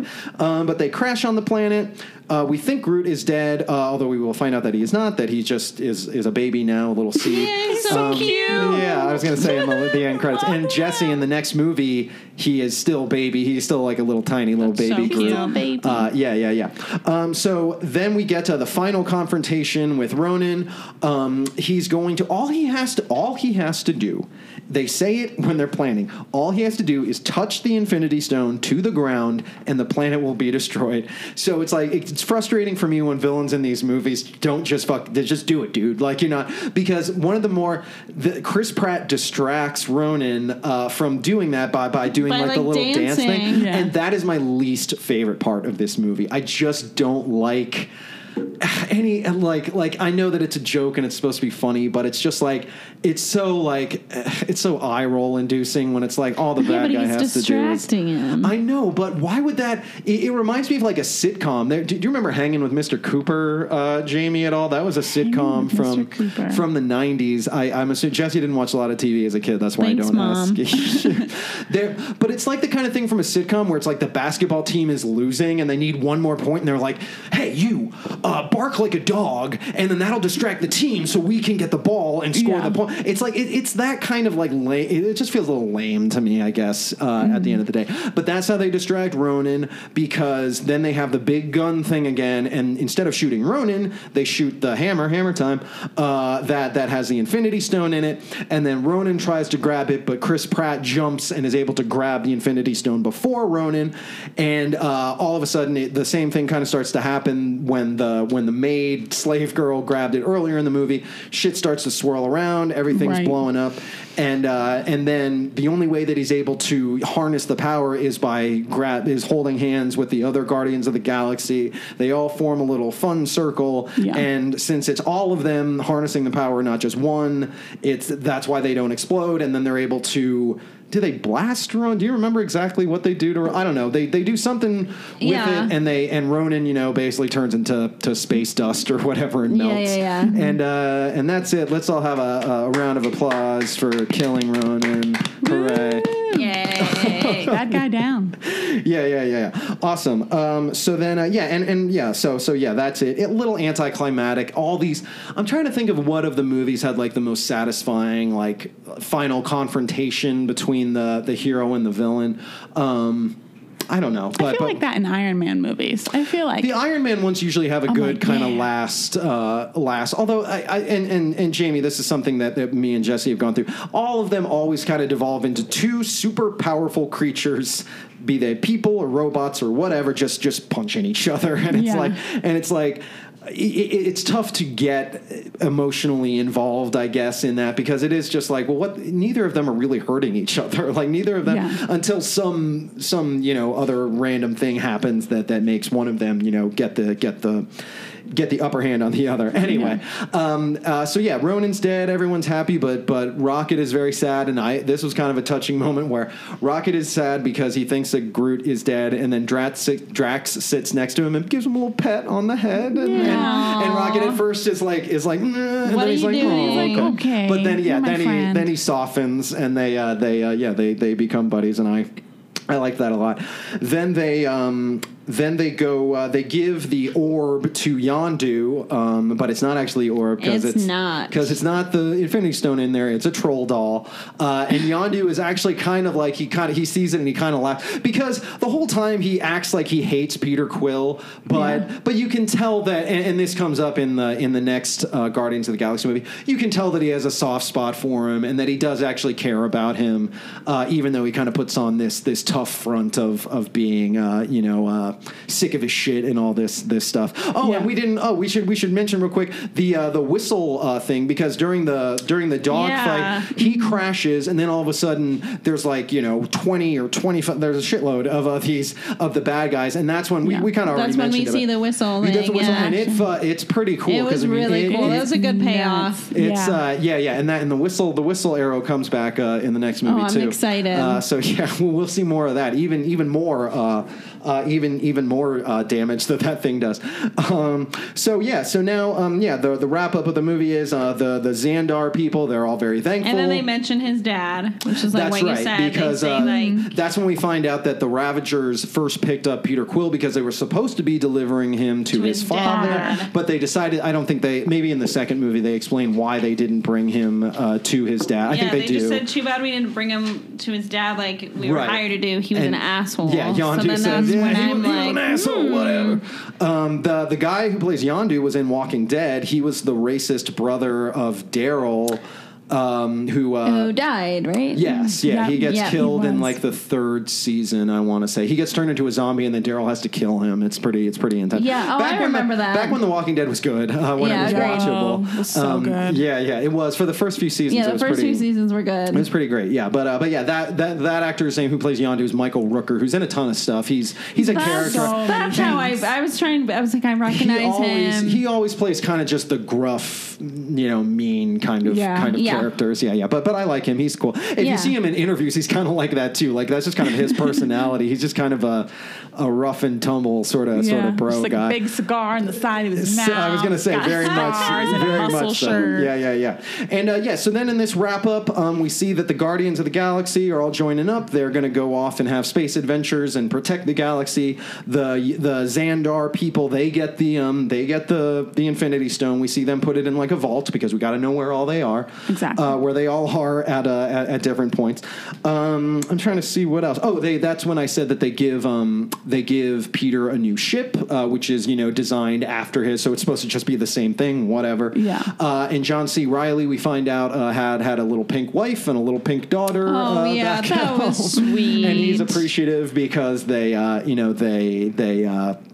They saved Xandar. Oh, we also hear that they get, because they were arrested, but now they've been pardoned for all their crimes. Right. And Drax says like, and he tells him like, but guys, like, can you stop committing crimes now? And Drax is like, what if I kill him? Like, what if I like rip a man in half or something? And John C. Reilly is like, that's still a crime. He's like, yeah, that's murder. That's a crime. You can't do that. Like, yeah, stuff like, again, just that was funny. I liked that. That's why I love Drax. And this is where so Peter finally he's gone through a real emotional journey. So he's like, you know what? It's time to open up that present. Yeah. And what's inside, guys? Awesome Mix Volume 2. Yeah. So a little connection to his mom, which is very, very sweet. And to Jessie looks like she's about to cry right now. That's very cute. Let me see. And so that's basically the end of the movie. But then there is a mid-credit scene, which is where we see that Groot is not dead. He's in like a planter. A little pot. He's in a little pot. Dancing Groot. And he's dancing. And Jessie, I don't know if you remember this, but Baby Groot became like a phenomenon after this movie. Oh, no, I know. The cutest thing I've ever seen in my life. My friend had dressed her baby up as little baby Groot for Halloween. It's a very cute costume for babies. If you have a child, anyone, a baby, like Baby Groot. Do Baby Groot. It's cute. Right. Which is nice because we know that Groot is not dead. And it's also fun because in the next movie, it's not like Groot is a giant again. He's still like a tiny little creature thing. Yeah. And there's a lot of fun stuff in the next movie with him being this little thing. No spoilers. Right, no spoilers, but it's fun. I'm excited. I got a little Groot fatigue when the movie first came out because, like I said, it was such a pop culture thing of like Baby Groot being so cute. But he's cute and so he's so we'll give it to you guys. And he's dancing and then Drax looks cute. And he freezes. So go Groot. And then at the very end of the credits, this has nothing to do. This was just sort of I wouldn't say fuck you to the audience, but it is just like a whatever thing. Because there is another Marvel property called Howard the Duck, which was a comic book, which was about a duck who lived on a planet of duck people, and he was like a private eye. They made a movie in the 80s that was a notorious like bomb, just like one of like the most reviled fucking movies like of all time. And but it's kind of a cult classic for how weird it is. And but since it's based on a Marvel comic book, that at the very end of the movie we see the Collector is in his warehouse thing and all the fucking glass cages and shit that he has are all smashed up, and then just sitting there is Howard the Duck drinking a cocktail or something. Oh, and that scene makes a little bit more sense to me now. I was kind of like, what is this? It was just like who cares, whatever type. Yeah, I was like, is this going to mean something? Do I need to remember this scene? No, absolutely not. Yeah, some of the after credit scenes are like important and are like give like a really big hint about like what's to come. This was not that. This was just like just a fun little joke kind of thing. Yeah, exactly. So yeah, guys, that is Guardians of the Galaxy. Woo! Guardians of the Galaxy, baby. Baby Groot. So, Jamie, Jesse, and I, once we get a new movie under our belt, we like to rank them to see which ones we like the most. But before we get to that, do we have any final parting thoughts about the first Guardians of the Galaxy? Jesse, let's start with you. Anything we missed? Anything any final thoughts that you have on the picture? I liked it. I really enjoyed it. I thought it was fun. I thought it was funny. It had some emotional moments. Yeah. Which is not, especially with characters that have not been established. Like with Winter Soldier, they already had Black Widow. They already, like, because Winter Soldier is one of my favorites, probably my top 5. Yeah. But those were already established characters. They kind of already knew the personalities of them and all that kind of stuff. So I feel like that's easier to do than this movie where they had to introduce not only new characters, there is no mention of, other than the Infinity Stones, there's like no mention of anything else in any of the other Marvel stuff. So this was kind of a gamble for them, and it worked out. Yeah, I think it was great. I think the characters were well written. Mm-hmm. Good, good heroes, good little Guardians of the Galaxy. And it does. I agree. And I was going to say, when I first saw this, I was like, how the fuck are they going to tie this into the other movies? And what you'll see when it happens, it's like they do it pretty well. Pretty it's kind of shocking like how easily they kind of ease you into it because Thor is from another dimension, is from another planet, and so that's the way they kind of are able to tie it back into the space stuff and all that. Yeah. But we'll get to that. I don't want to spoil anything for you, Jesse. So so overall liked it, and I liked it. Yeah, I enjoyed it. How about we get your grade now, Jesse, or how many genetically modified raccoons out of 5 would you, or how many, or we usually give grades, so how about we do that? I'm gonna give this a B+. B+. Wow. All right. I think this might. I don't know if I gave Iron Man this good of a grade, but Iron Man is one of my favorites. I was gonna say. I think I should change my grades because I think I'll give Iron Man an A. So everyone, go back to the first app. Sure. I give Iron Man an A. But this is up there for you. This is up there. I give it a B+. Awesome. Before, some stuff still wasn't like greatly explained. Sure. The fighting scenes were kind of just meh. A mess. Yeah. But they all are kind of just a mess. So. Yeah. B+. That's good. Well, we'll get to our rankings after me and Jamie do our ratings. Yeah, I wasn't going to get to the Jamie, if you had to give this a grade from an A+ to an F, what do you think? And are there any final thoughts you have about the movie? Anything we didn't touch on that you might want to chime in about? I mean, I definitely would say that I really like how it's kind of like a rag team, breakfast club, people from different parts kind of getting together. You would never like the breakfast club. I like that too. You know, like I like when like a rag team kind of great, like epic team kind of gets together, and I think that's always fun. It was perfect that Chris Pratt was casted for this because he was like on fire at the time because he was just doing the whole he's World in thing everything. Yeah, he was on fire, and like you already know him, you already love him, so you know that he always plays like that. He usually plays like the same kind of character, like the funny guy, the like lovable loser. Yeah, like he's not a loser, but that's like I took a film class in college, and that was kind of like the stereotype, like a Chandler Bing type of character. The lovable loser, sarcastic, a little snarky, not as snarky as Tony Stark. Tony Snark is what we call him, and not quite as. Not that he lacked confidence, but he wasn't not quite as confident as Tony Stark. Tony Stark has no confidence problems. Exactly. Until he has I'll the say PTSD. That he has when in one of the later movies that he comes up with, he has a major interaction with one of the big other heroes of the theater choice, and it's hilarious. Yeah, Jamie knows what I'm talking about, but I'm not going to tell you. Yeah. It's a secret. But yeah, when I was going to say we might have to bring Jamie back for one of those because it's really funny. We should. Heck yeah. So awesome. And Jamie, what if you had to give it a grade? If you were a very discerning high school teacher and this was one of your students, what would you give it for its yearly average? I think that I would also agree with Jesse. B+? I think I would also give us a B+. Okay. And I give it a B+ because Marvel is such an epic brand filled with these superheroes and these powerful beings that we've basically like grown up with over time. Definitely. And the fact that they were able to do this movie and make, especially me personally, like fall in love with some of the characters right away. Just the way they did everything was so cool. And because, you know, like Iron Man and all that stuff is like so epic and they're so big and huge and like they have action figures and whatever. And, you know, and like I definitely didn't think like when this movie would come out that it would be like as big as it was and as good as it was. But like it's Marvel. I didn't see it until now. I think I was like, I mean, like with most of the other Marvel movies, I probably thought at the time when they came out that they were probably dumb. Right. Which they're not. Because it has animated characters. I take that back, everybody. But I like them a lot more than I was expecting to. I was expecting to be like. Don't worry about that. That's the dryer in the background. That's the dryer. We're doing laundry, guys. It's jolly. It is fun. I think I've enjoyed everything, and I think.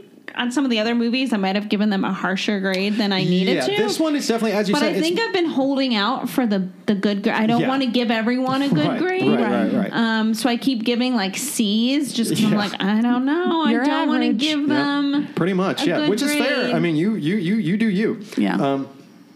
Moving on to my final thoughts. Like you both were saying, this is, and the other thing about this movie that's impressive is that, Iron Man, he wasn't like a Spider-Man or a Batman. He wasn't like worldwide known, but I knew who Iron Man was, and I'm not the biggest like comic book guy, but probably bigger than you two.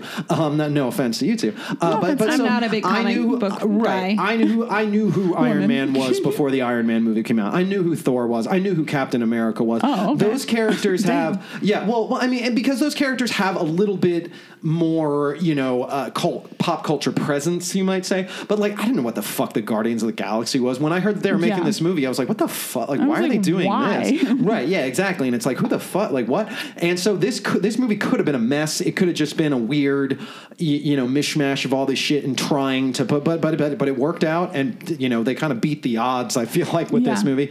And so I don't think I can give this movie any lower than an A. Honestly, it's probably again, like the last two movies have been very high up, very kind of represent a change in the Marvel Cinematic Universe where they're kind of maturing and they're branching out and they're doing this other stuff. So yeah, I'm gonna give it an A, and I will give my ranking of the movies now. So let me find where I did that in my notes. And Jane, I don't know if you have a ranking, but me and Jesse will do ours. So number one, it's tough to have a number one other than Iron Man. It started it all. Robert Downey Jr. fucking nailed it. Even though some of these movies have stronger points and more memorable things, it's tough to knock the OG of them all. So I'm going to still put Iron Man as number one. Guardians of the Galaxy is my number two. I'm gonna say that it's very close with Captain America: Winter Soldier because there's a ton of shit that I really love in that movie. Mm-hmm. But yeah, so my ranking would go Iron Man, Guardians of the Galaxy, then Captain America: The Winter Soldier. Number 4 would be the first Avengers movie, the first gathering of everyone.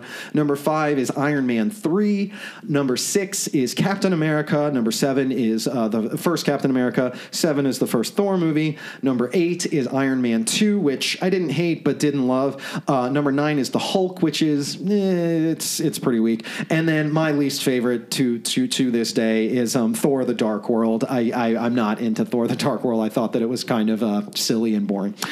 So those are my rankings. Jesse, let's hear it from you. I'm actually ready this time. I was going to say we prepped. I was going to say because we didn't really need to before. Now we got 10 movies we got to keep track of. So yeah. So Jesse, what are your ranking of the MCU? Okay, up to movie 10. This point. Yes. Iron Man, the OG, of course. Guardians of the Galaxy, number 2. We're on the same page. Nice. Then number 3 is Avengers. Okay, that's where we differ because mine was Winter Soldier. I think from here on out we're going to differ. I was going to say it'll differ a little bit. Yeah. Anyway. After that, Iron Man 3. Okay. And then Iron Man 2. Okay. And then Thor. And then Captain America. Okay. Then Winter Soldier. Wow, Winter Soldier's so low on your list. I know. I don't know. I didn't love it. It's okay. No, I'm just surprised. I'm not surprised. Well, whatever. I mean, you are surprised because it's higher up on your list. I was going to say because it's one of my favorites, but it's okay. I liked That's why we're doing the cast, guys. Yeah, I just wasn't like differing opinions. Yeah. It's all good. Then Dark World, and then of course Hulk, the Incredible Hulk. Jesse was not a fan. And this can change. It changes every single time. It changes with our moods. I bet if we listen to each episode, it would be different every time. Yeah, so listeners, especially the first Captain America and the first Thor, I feel like are constantly battling with each other. And I have a feeling Guardians of the Galaxy and Winter Soldier might be similar with me because I like them both although Guardians of the Galaxy just has more fun characters, and I think that's ultimately what gives it the edge over Winter Soldier for me. I think also Winter Soldier, I don't know what was going on in my brain while we were watching it, but I don't remember a lot. It's more of a boy movie. It's definitely, because it's sort of a spy thriller kind of. Yeah. I mean, I enjoyed Black Widow and Captain America's their relationship was like kind of what I remembered, which I think that's what I care about when I watch movies. I'm not about the action, so I guess you're right. Maybe that's why I didn't like it. So much fighting. I think that's why I liked so much action. I think that's what I liked about Guardians of the Galaxy was so much. It's very relationship based and that strong storyline. Some fighting. And that's what I liked about Iron Man. And also, is there's a lot of Winter Soldier. The plot is a little naughty. There's a lot of shit going on, and there's a lot of conspiracy stuff, and it can be tough to. I've seen the movie a bunch of times, which I think makes it easier for me because now I know the plot. Whereas the first time you're watching it, I feel like it can be a lot of information. I also liked about Guardians of the Galaxy, which I think we've talked about with some of the other heroes, is they were all friends. Like I feel like Hulk doesn't have any friends. Tony Stark has one friend. Tony Stark has one friend. Captain America has one friend. Oh, he has one friend. He has Bucky, and then he has Falcon too. Though I'm not Falcon saying like you can't.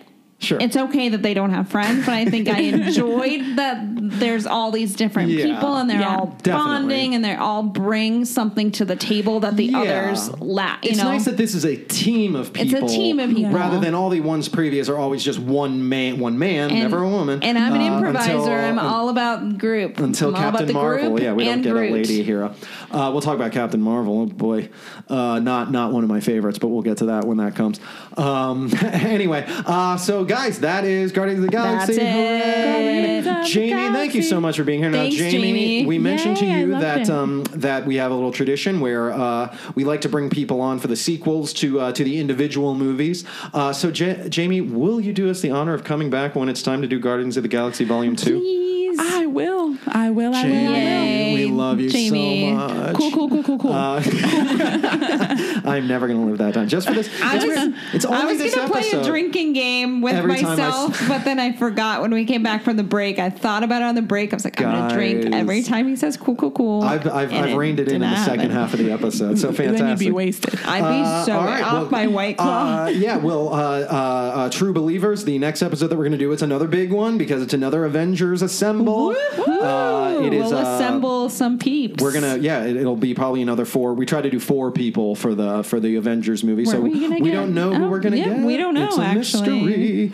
But maybe Joey, who Jamie knows very well, my brother. Didn't we maybe talk about? Well, we'll talk about Jillian if we could. I was gonna say we love Jillian. So we can have some more J's on the show. That'll be 3 fucking J's to keep track of. If we bring you Jamie, then I'll just be eating up. The D will just be the D. Never mind. No. Shouldn't talk about the D getting eaten up. Anyway, True Believers, join us next time for our foray into the.